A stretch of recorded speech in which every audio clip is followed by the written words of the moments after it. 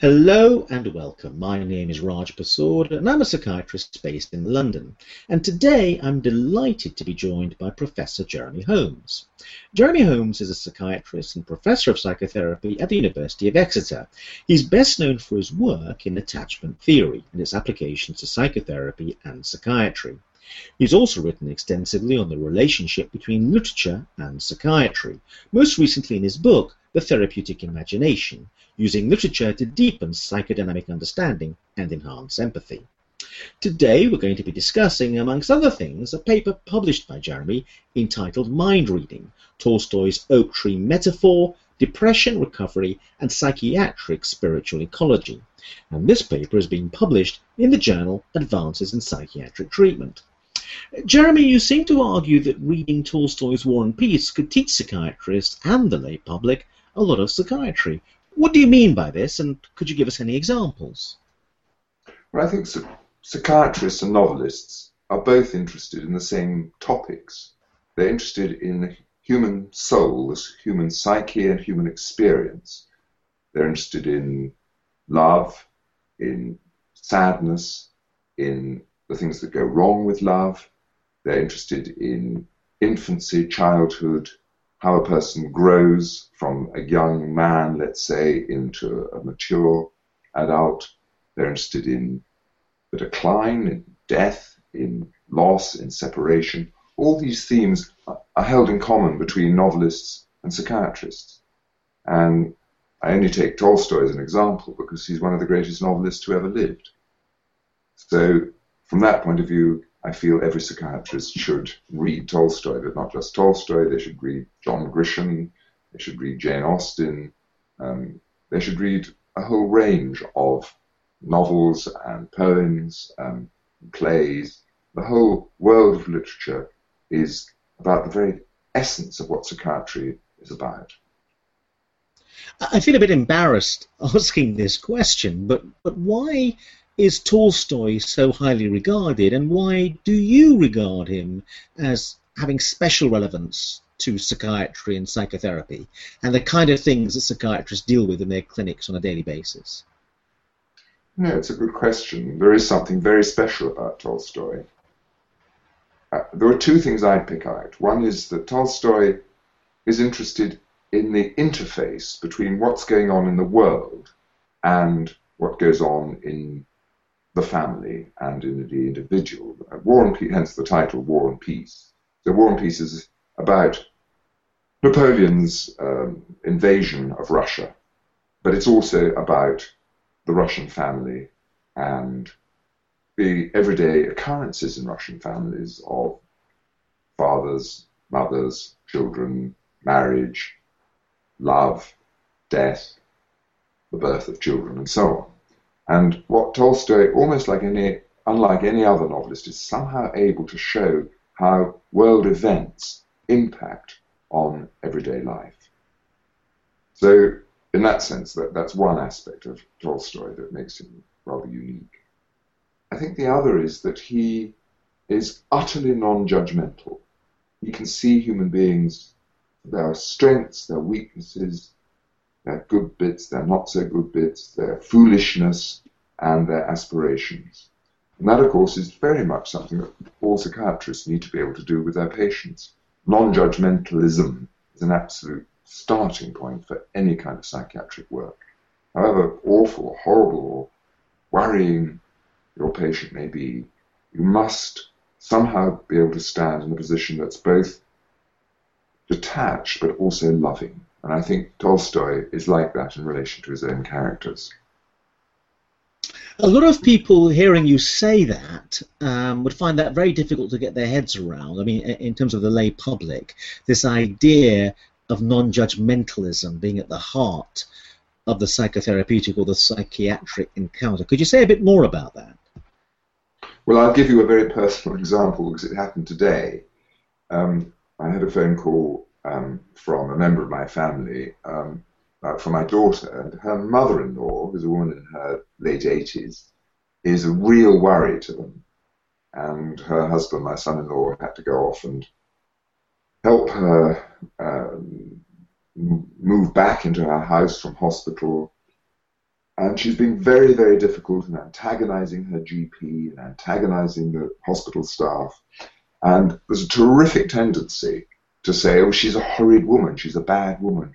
But actually, I think she's ill. She's probably got early signs of dementia, she's quite paranoid, and so her horribleness, if you like, has to be seen in this non-judgmental, if you like, medical way, that she's suffering from an illness, she's not a bad person.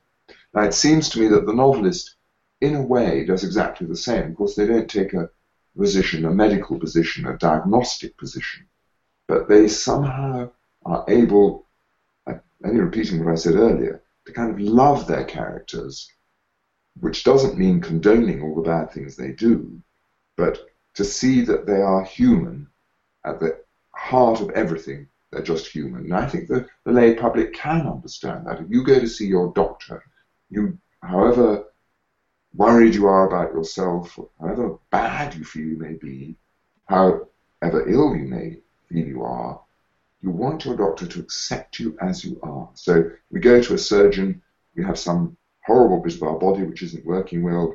We don't expect the surgeon to be off-put by that or to be repulsed by it, or he simply accepts that's part of our body's nature, if you like. Well, the same is true for psychiatry. We go to our psychiatrist, we go to our psychotherapist with all our fears or our phobias, and possibly with all the cruelties and horrible things that we feel we may have done to other people in our lives, and we don't expect our psychiatrists to be in any way judgmental about that. We expect them to stand in this rather neutral position where they're listening in a loving way, they're not judging, but at the same time, of course, they're not necessarily agreeing with everything you've done. And again, it seems to me that Tolstoy, above all other novelists, has this same capacity to see human nature for what it is, not to judge it, and not to fudge it or gloss it over either. Okay, let's pick the particular passage that your paper is about, and you refer to this oak tree passage as being of particular significance. So why have you picked this particular passage, and tell us a bit about it, and what do you think it's saying?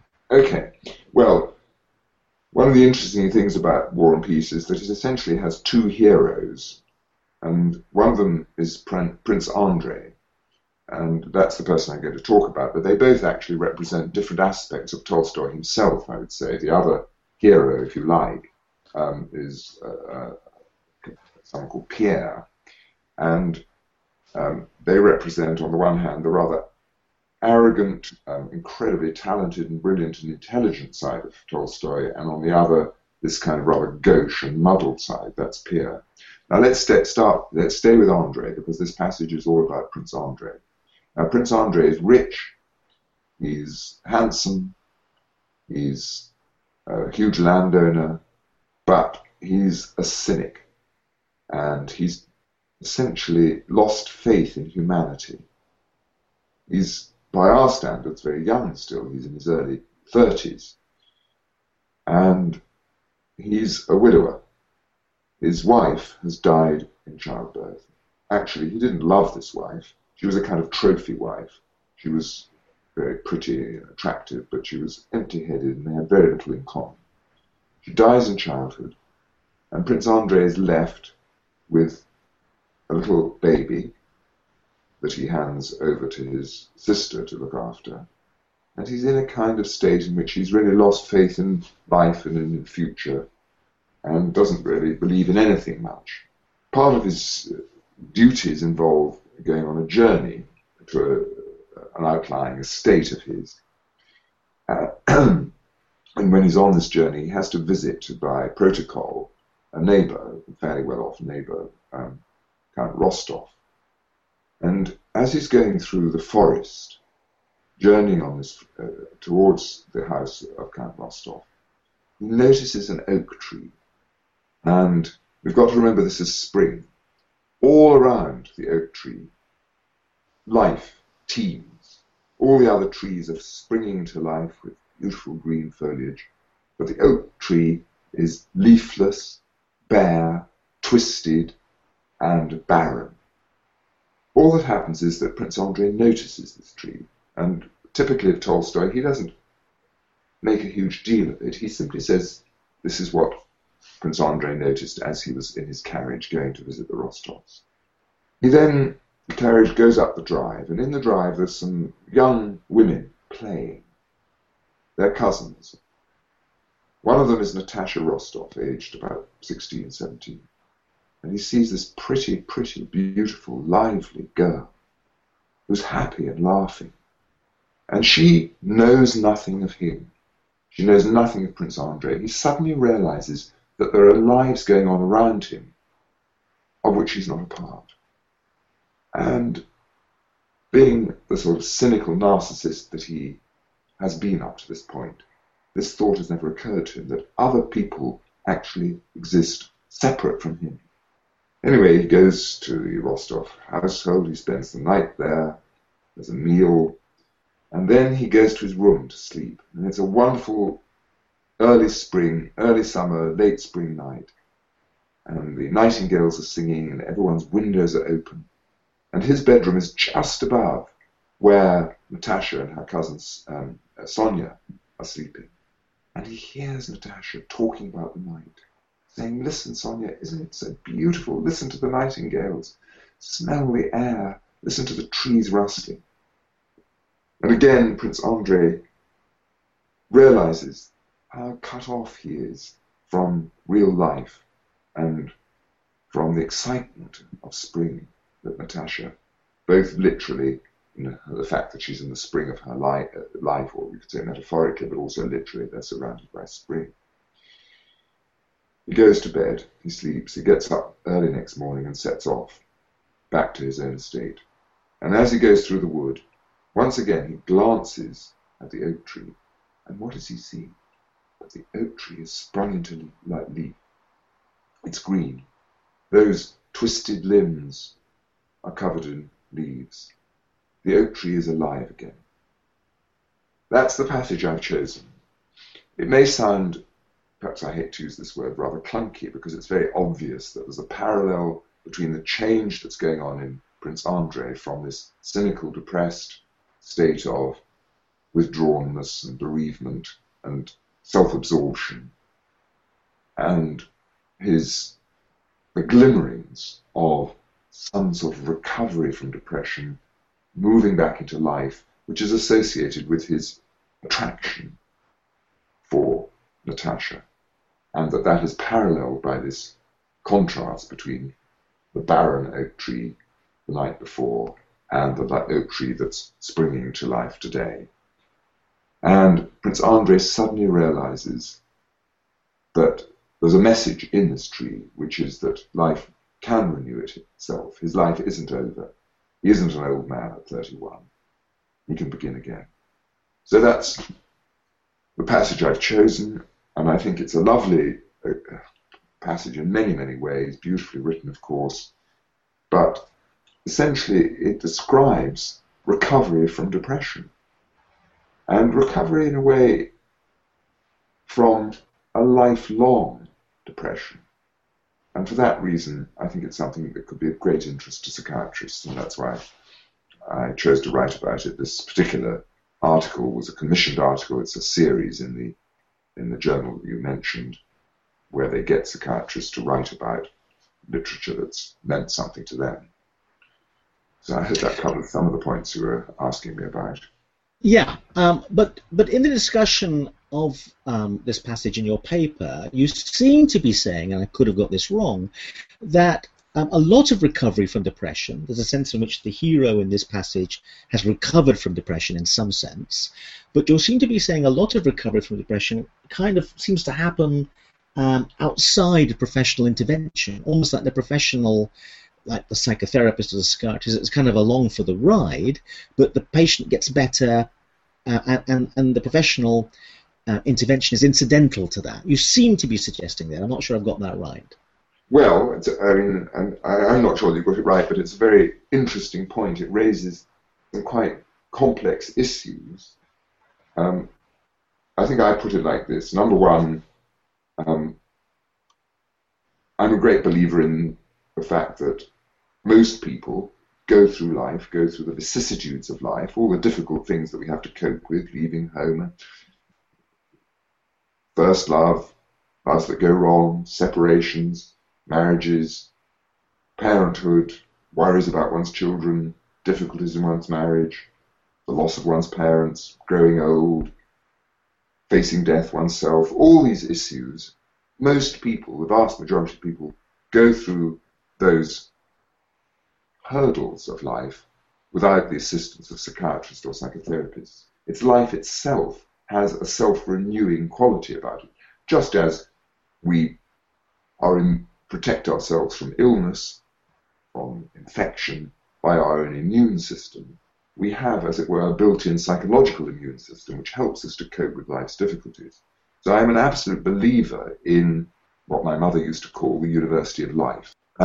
So in that sense, I don't think there's a problem there. The question is, what is the role of psychiatry and psychotherapy? Well, I would say when the normal healing processes of everyday life, which come from our relationship with our friends, our inner strengths, go wrong, that's when you need help from psychiatrists and psychotherapists. But it's only a help to push you back into the mainstream of life, where again your own self-healing processes will take over. I mean, I like to give the analogy sometimes. I remember when I was a medical student doing my obstetric training, and as a medical student you have to, as it were, deliver 12 babies, I think it was. But of course you don't deliver those babies. It's the mother who does. And you're a kind of helpful bystander. Helpful in the sense that you may provide encouragement, but also helpful in the sense that if something serious goes wrong, then you're there to help. And I see psychiatry and psychotherapy in the same role, a kind of midwife role. We don't actually make the person better. The person makes themselves better, and life makes people better. But you're there to assist when necessary, and as it were, to push them into the stream of life so that that stream will carry them forward to health. So I don't know if that answers your question, but that's how I see that particular issue. So, but I would like to argue that people come and they bring their stories, and the psychotherapist listens, and maybe I'm talking about maybe the wrong kind of psychotherapist, I'm not sure, it depends on the school of psychotherapy you subscribe to, but the psychotherapist, all psychotherapists, I venture to suggest, they take the story and then they edit it, or they focus on something. I mean, for example, you focus on the tree, and the hero of the story focuses on the tree, on the way into the estate, on the way out. There's a sense in which the psychotherapist doesn't just passively hear the story, they listen carefully, they focus on something, they reinterpret the story, and then hand it back to the patient. So there's quite a lot of activity going on in the patient's story and their account of it in the session. Yes, I mean, I totally accept that. If we stay with the midwife analogy, the midwife is going to be saying to the mother as she's giving birth, well, you're so many centimeters dilated, now you're fully dilated, now's the moment to push, now we've got to, now here's the head appearing, now here's the whole body, here are the legs, now we've got to wait for the afterbirth. In other words, the midwife has a kind of theory, if you like, or has a vast experience of what birth consists of, whereas for that mother, it's it's her first child, but even if it's her third child, each event is kind of unique. So I would say the psychiatrist and the psychotherapist understand the process of depression. Let's take depression, because Prince Andrei is depressed. He's caught up in his depression, he's trapped in his depression. And what the psychotherapist or the psychiatrist, or in the case of Tolstoy, the novelist, does is, as it were, to be able to stand back sufficiently from that experience, from Prince Andrei's depression, to see what's happening. So there is a theory there, there is a story there, if you like, which the novelist or the psychiatrist or the psychotherapist has, which they can then use to provide a kind of narrative for the patient suffering from depression.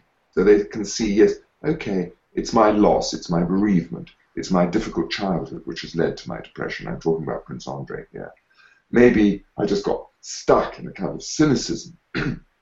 Maybe I need to look around me. Maybe I need to reconnect with the natural world, with the oak tree, or reconnect with people. Maybe at some point in the future I'll be able to remarry and find love again.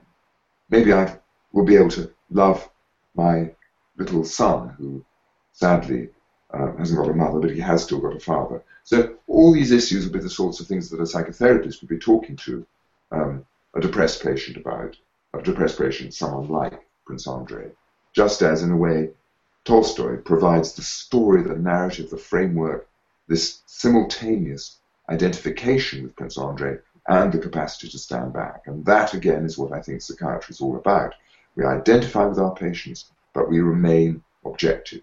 The problem with psychiatry is if you aren't able to identify and are purely objective. And those are the sorts of psychiatry, that's the kind of psychiatry which isn't very helpful. And I would even argue those might be the kinds of psychiatrists who don't read War and Peace. Conversely, if you over-identify with your patient, can't stand back, that's not so helpful either.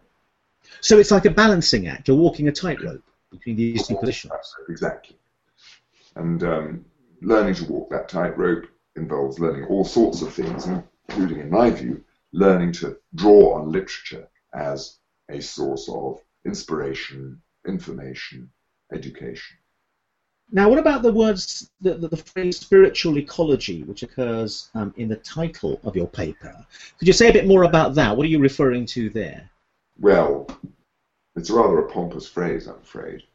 But I think it's actually trying to make a very simple, I would hope, non-pompous point. And that is, if one is depressed, possibly if one suffers from other psychiatric illnesses like even psychosis or obsessive-compulsive disorder or severe anxiety disorders, one is, in a sense, very, very self-obsessed, and one's connections with the world become much weaker.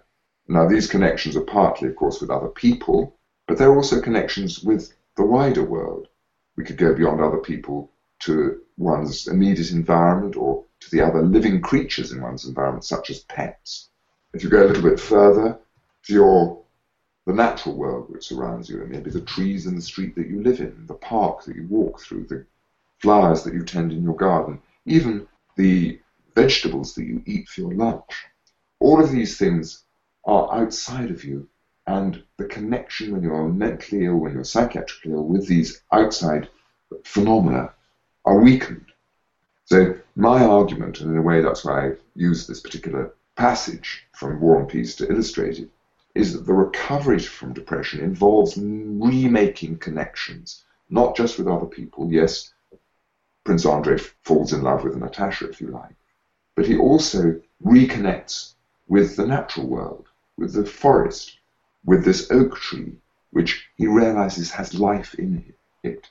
And so I think this is something that has possibly got rather lost in contemporary psychiatry, this idea of connectedness not just with other people, but with the natural world.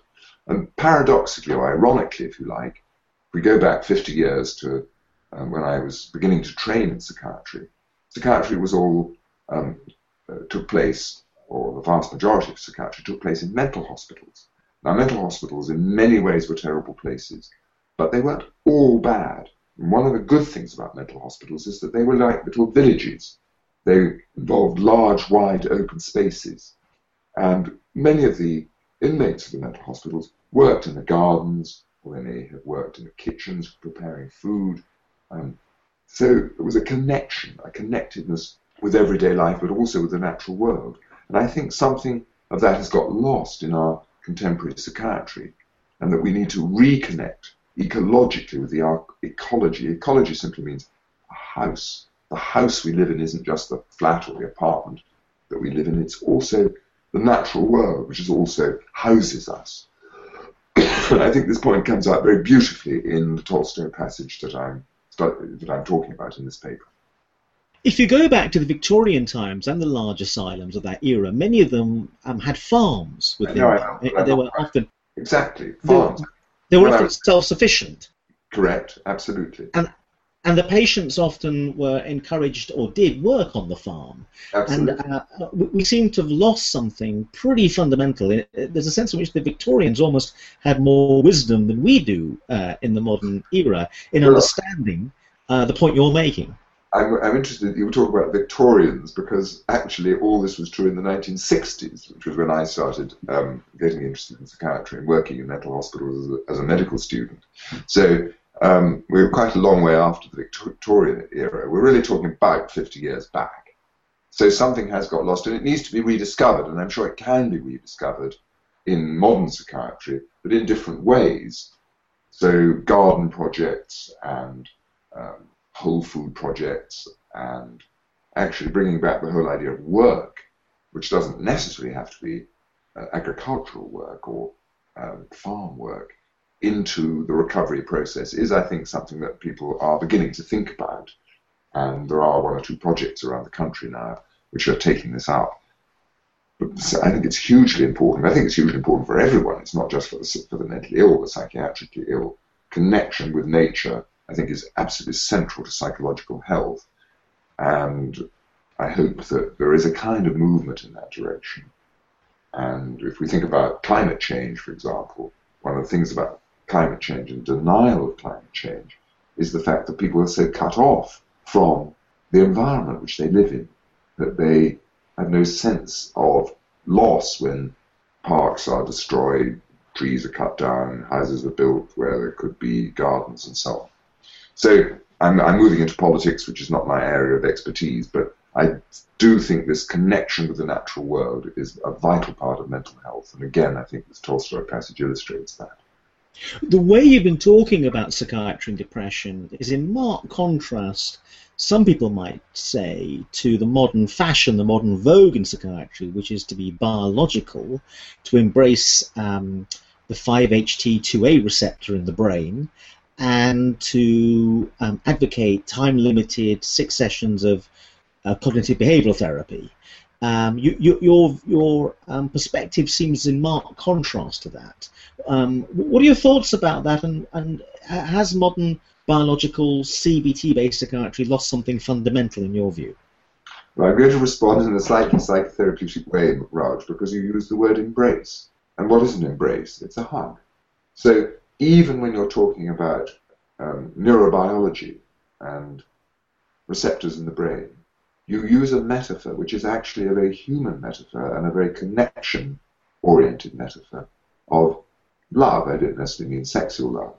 So let's just put that on the table, as it were, that actually you cannot get away from human beings relating to one another. So if we come on to the neurobiology, I've got no problem with that at all, because I believe that relationships are what determine the brain's biology. So if we change people's relationships, we're going to change their biology.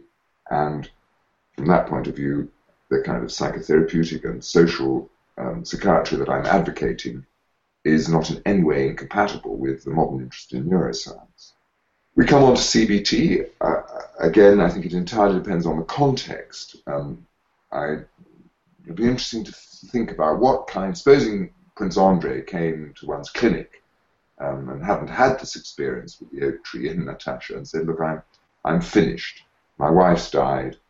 The world to me is a thoroughly depressing, dreary, horrible place. I'm 31, I'm near the end of my life.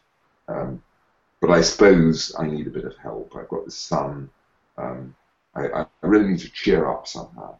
I mean, that might happen in our contemporary world.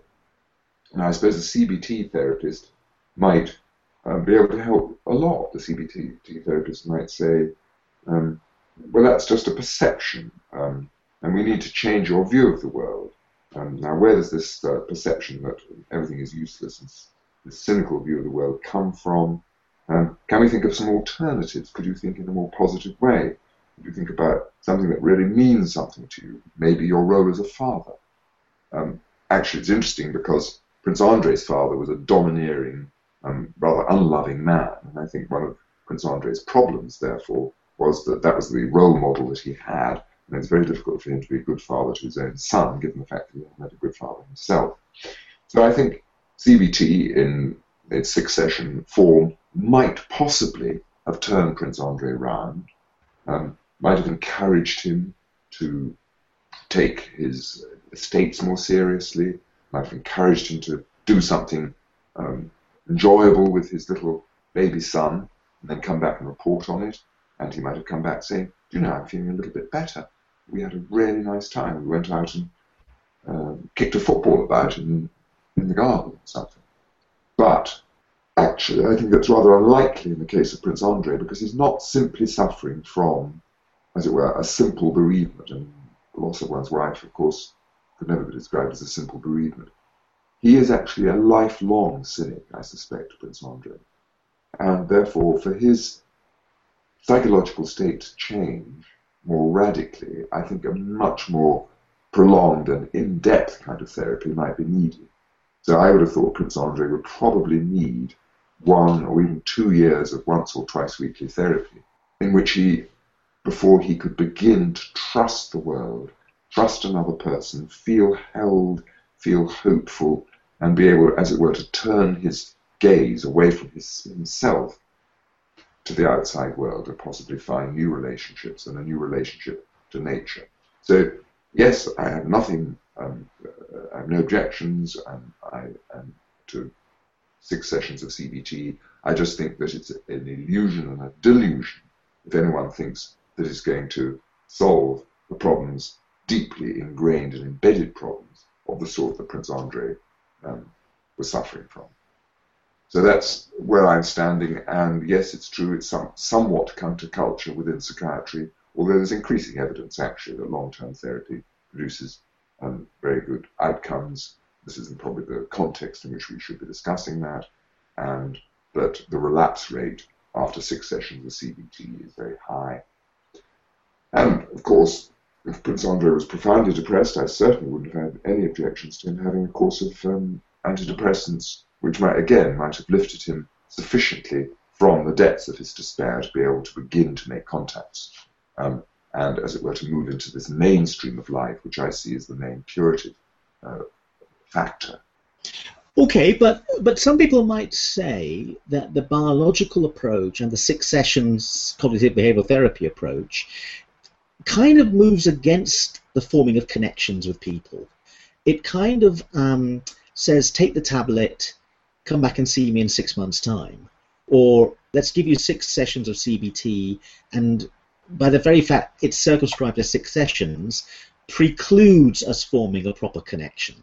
It kind of rules it out. That modern psychiatry, and also this notion that we work in teams, very rarely do NHS psychiatrists actually see their patients anymore. It's the team that sees the patient. All of this stuff is moving us away from forming real connections with people. Well, I couldn't agree more. And I think the same doesn't just apply in psychiatry. It applies in medicine more generally, because it applies in general practice. And we no longer see the same GP every time we go to see them. And again, the GP is unlikely to take this long-term developmental perspective. I think that's what I try and focus on. If we think about a life has a beginning, a middle, and an end, let's say. It's a developmental process.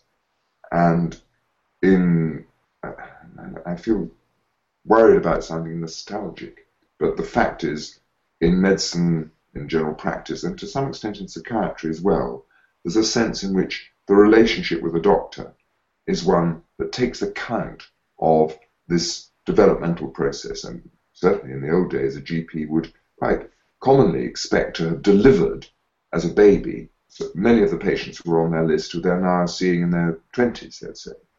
So this idea that the doctor is a kind of companion who goes through your life with you, with its ups and its downs, is something that we've really lost from general practice. And I think the same applies in psychiatry, because most psychiatric illnesses are in fact chronic illnesses. You think of schizophrenia, you think of bipolar disorder, you think of obsessive-compulsive disorder, you think of the personality disorders, you think of the addictions. These are all essentially chronic illnesses, just as diabetes is a chronic illness, or chronic obstructive airways disorder is a chronic illness, or rheumatoid arthritis is a chronic illness. Now, I think modern medicine does very badly by chronic illnesses. It does fine by acute illnesses. But this idea of a kind of lifetime with strengths and weaknesses, with ups and downs, with periods of health and periods of ill health, and of a kind of medical system that will see you through this lifetime, I think we've really lost that in psychiatry, and I think we've lost it in general practice as well. And the idea of a secure base and attachment to a particular general practitioner or a particular psychiatrist, doesn't have to be a psychiatrist, It could be a clinical psychologist, but as it were, a long-term relationship with someone who is your therapist, your psychiatrist, your helper, your carer, is something that is increasingly missing from our medical culture. And I think that's a terrible thing, and we've really got to rethink it and try and find some way back to that, given, of course, the financial constraints which we operate under. One final question. I don't know enough about this, but I thought, and I could be wrong, that Tolstoy himself suffered from poor mental health or had psychiatric difficulties or maybe even suffered from depression. What's the link between that and the insights in War and Peace? Well, I think there would be two things to say about that. One is, you could say, he's been there himself, and of course, Tolstoy, like all great artists, has an incredible capacity for empathy, for being able to put himself in other people's shoes. But clearly, all artists draw on their own experience, but they somehow find a way to transform that experience into something beautiful, something meaningful, something truthful. So I'm sure to an extent you might say that writing War and Peace, writing Anna Karenina, writing Resurrection, were all Tolstoy's attempts at self-cure. And remember, I've been arguing earlier in this conversation that self-cure is actually the norm. So most of us deal with our difficulties ourselves with the help of something outside ourselves, our dog, our garden, our friendships, our hobbies, our favourite football team, our favourite pop group. So we use these, as it were, cultural artifacts as means of self-cure. And I'm sure that Tolstoy, to an extent, was dealing with his own bereavement at the age, as I say, he became orphaned at the age of 10, his difficult childhood, his difficult personality. He was using his art, his writing, to help himself with that. So just as I'm a great believer in the concept of the wounded healer. So we psychiatrists, why do we go into psychiatry? Because at one level we're trying to deal with some of our own difficulties. And that, if we put them to good use, provides us with empathy for our patients. Seems to me the same is almost certainly true of any creative artist, and particularly of a novelist. So, in a sense, Tolstoy was curing himself through his novel, but he was also kind of a wounded healer in the sense that he was using his own wounds to help and understand and be empathic towards the characters that he created in his novels. Jeremy Holmes, thank you very much indeed. Thank you, Raj.